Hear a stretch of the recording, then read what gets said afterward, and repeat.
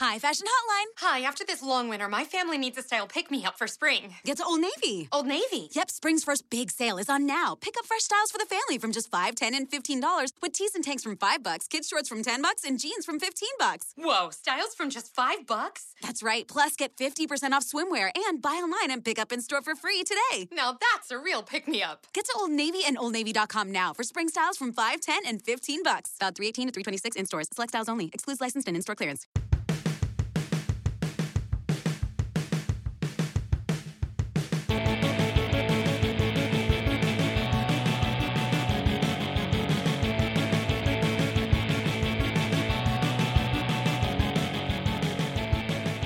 Hello, welcome to Juvenalia Minnesota.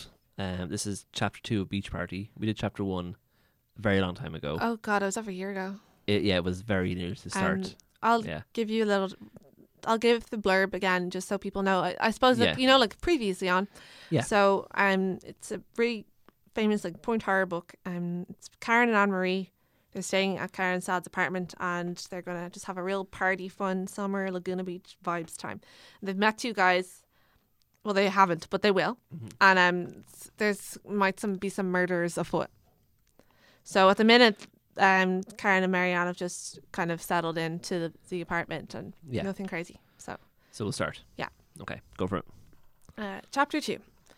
The beach is so beautiful at night. Karen said, kicking off her sandals and stepping into the cool sand. It's not very crowded. Anne-Marie said, looking around warily. People don't know what they're missing. Karen said, ignoring her friend's reluctance. Come on, what's there to be afraid of? When's the last time you smelled the Pacific? 2 years, I guess. Anne-Marie said, stepping off the boardwalk and following her friend onto the beach. Hey, wait up. Do you always have to walk so fast? You're the New Yorker, Karen called back. Not showing her stride. Oops. You're supposed to be used to a fast pace. No one could get used to you, Anne-Marie said, jogging to catch up. She heard a noise behind her and turned to see two boys in T-shirts and black spandex bicycle shorts roller skating at full speed down the boardwalk. Aren't they cold? She asked Karen, shivering. The air grew cooler as they approached the water. The wet sand felt clammy under her bare feet. It's a little chilly, Karen admitted. But who cares? Here we are, Anne-Marie. It's summer and you're back and we're on the beach and we're going to have non-stop fun for the next month. When does the non-stop fun begin? Anne-Marie grumbled. Come on, just look around. Karen enthused, refusing to acknowledge her friend's sarcasm. Anne-Marie had to admit that it was a beautiful night. The sun had just fallen, and the sky was pale evening purple, with tiny white dots of stars beginning to pop out and sparkle. The steady rhythmic rush of the low waves, splashing lightly on the smooth shore, drowned out all other sounds. Against the darkening sky, the water was as blue as an afternoon sky. It sparkled and shone as if holding the sunlight, refusing to allow the light to slip away. Pretty. It's basically the same thing. Anne-Marie said, smiling at Karen. They walked silently along the shore. The water seemed to grow darker with every step they took. Anne-Marie shivered and wrapped her arms around herself. She was wearing cut-offs and a light wool poncho, but the cold ocean air made her wish she'd worn something heavier. She couldn't believe Karen, who was wearing short shorts and a T-shirt and didn't seem the least bit cold. Wow, I feel a long way from home, she said quietly. Anne-Marie, you lived here in LA most of your life, Karen reminded her, bending down to pick up a shell and quickly tossing it into the water. But I guess 2 years is a long time. It all seems so different. She turned and looked back at the boardwalk, also known as Oceanfront Walk, which was dark and nearly deserted. The shops had all closed before sunset. The summer season, with its influx of tourists and young people and crazies from all over, hadn't really begun. The Venice Pavilion across from Market Street stood dark and deserted, a low concrete bunker covered with graffiti. Karen dug her feet deep into the wet sand. Oh, that feels so good. I love it. She shouted happily. She lifted her face towards the water to better feel the cold spray. It's really good for your skin, she told Anne-Marie.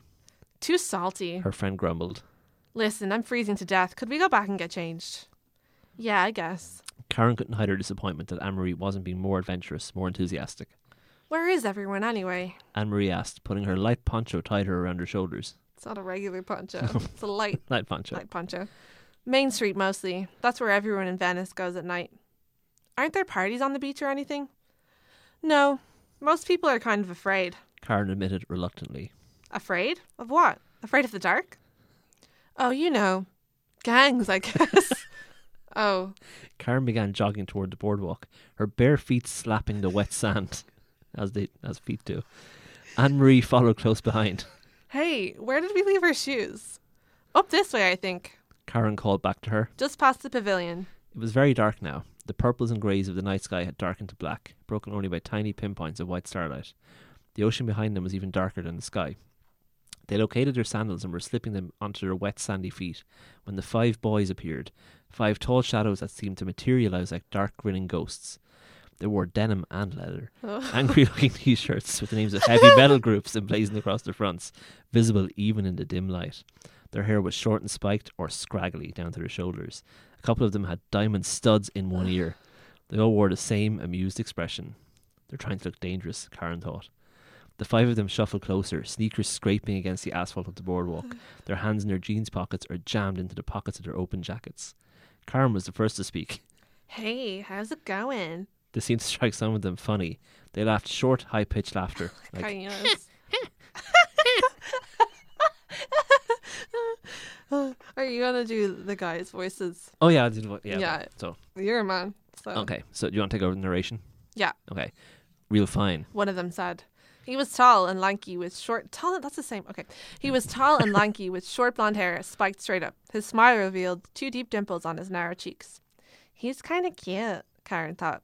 He raised his hand to scratch his jaw, and Karen could make a tattoo of an 8-ball on the back of his wrist. Wow. Karen thought she recognised him from school. His name was Vince something or other, from the something or other family. The Bannon the Kill something or other. Yes. He had bumped into her once in the hallway, causing her to drop all of her books, of course. When he stooped to help her to pick them up, he seemed very embarrassed. She remembered he hadn't said a word. How are you doing? One of Vince's friends, a tall, dark-haired boy with a serious skin problem, asked. Jesus, was leering at the 2 girls. He took a deep drag from the cigarette between his lips and then tossed it onto the asphalt and stamped it out beneath the toe of his black boot. We were just leaving, Anne-Marie said, pulling Karen's arm. Hey, it's early. One of the boys said, moving to block their way. Yeah, we just got here. The dark from the Bronx. It's California. The dark-haired one said, staring hard at Anne-Marie. Karen glanced at Vince, who hadn't said anything. He was standing back a few feet from his buddies, his face expressionless. You guys better not go for a swim, Karen said. You forgot your rubber ducky inner tubes.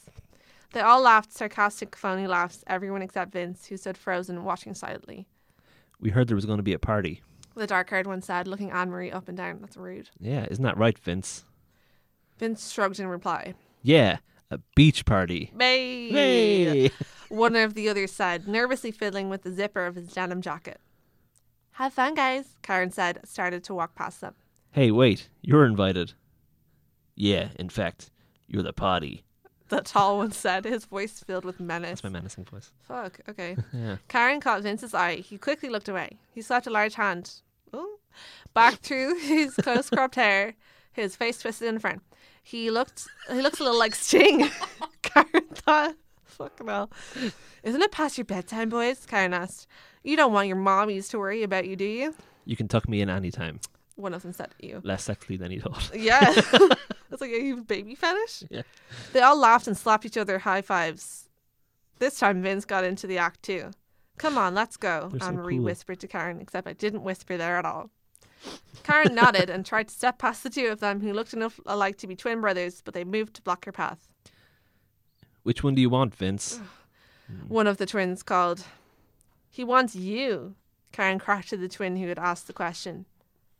Oh, God. I don't want there to be like audio of me saying this. I like the one with the mouth. Vince said softly. Which one do you like?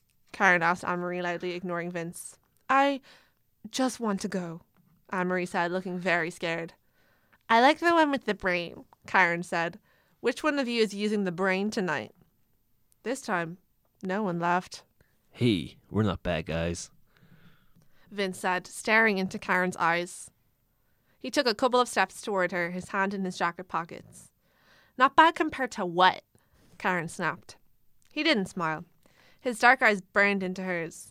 The 5 boys formed a loose circle around Karen and Anne-Marie. Are you going to let us go? Karen demanded. No one replied. Anne-Marie gripped Karen's arm. Her hand was freezing cold.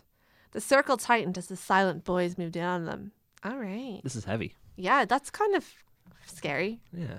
I don't know what's going to happen next. I guess we must have to come back in 2 weeks. Chapter 3 will be coming at you pretty soon. Yeah. Bye, everybody. Bye. It's mysterious. Ooh.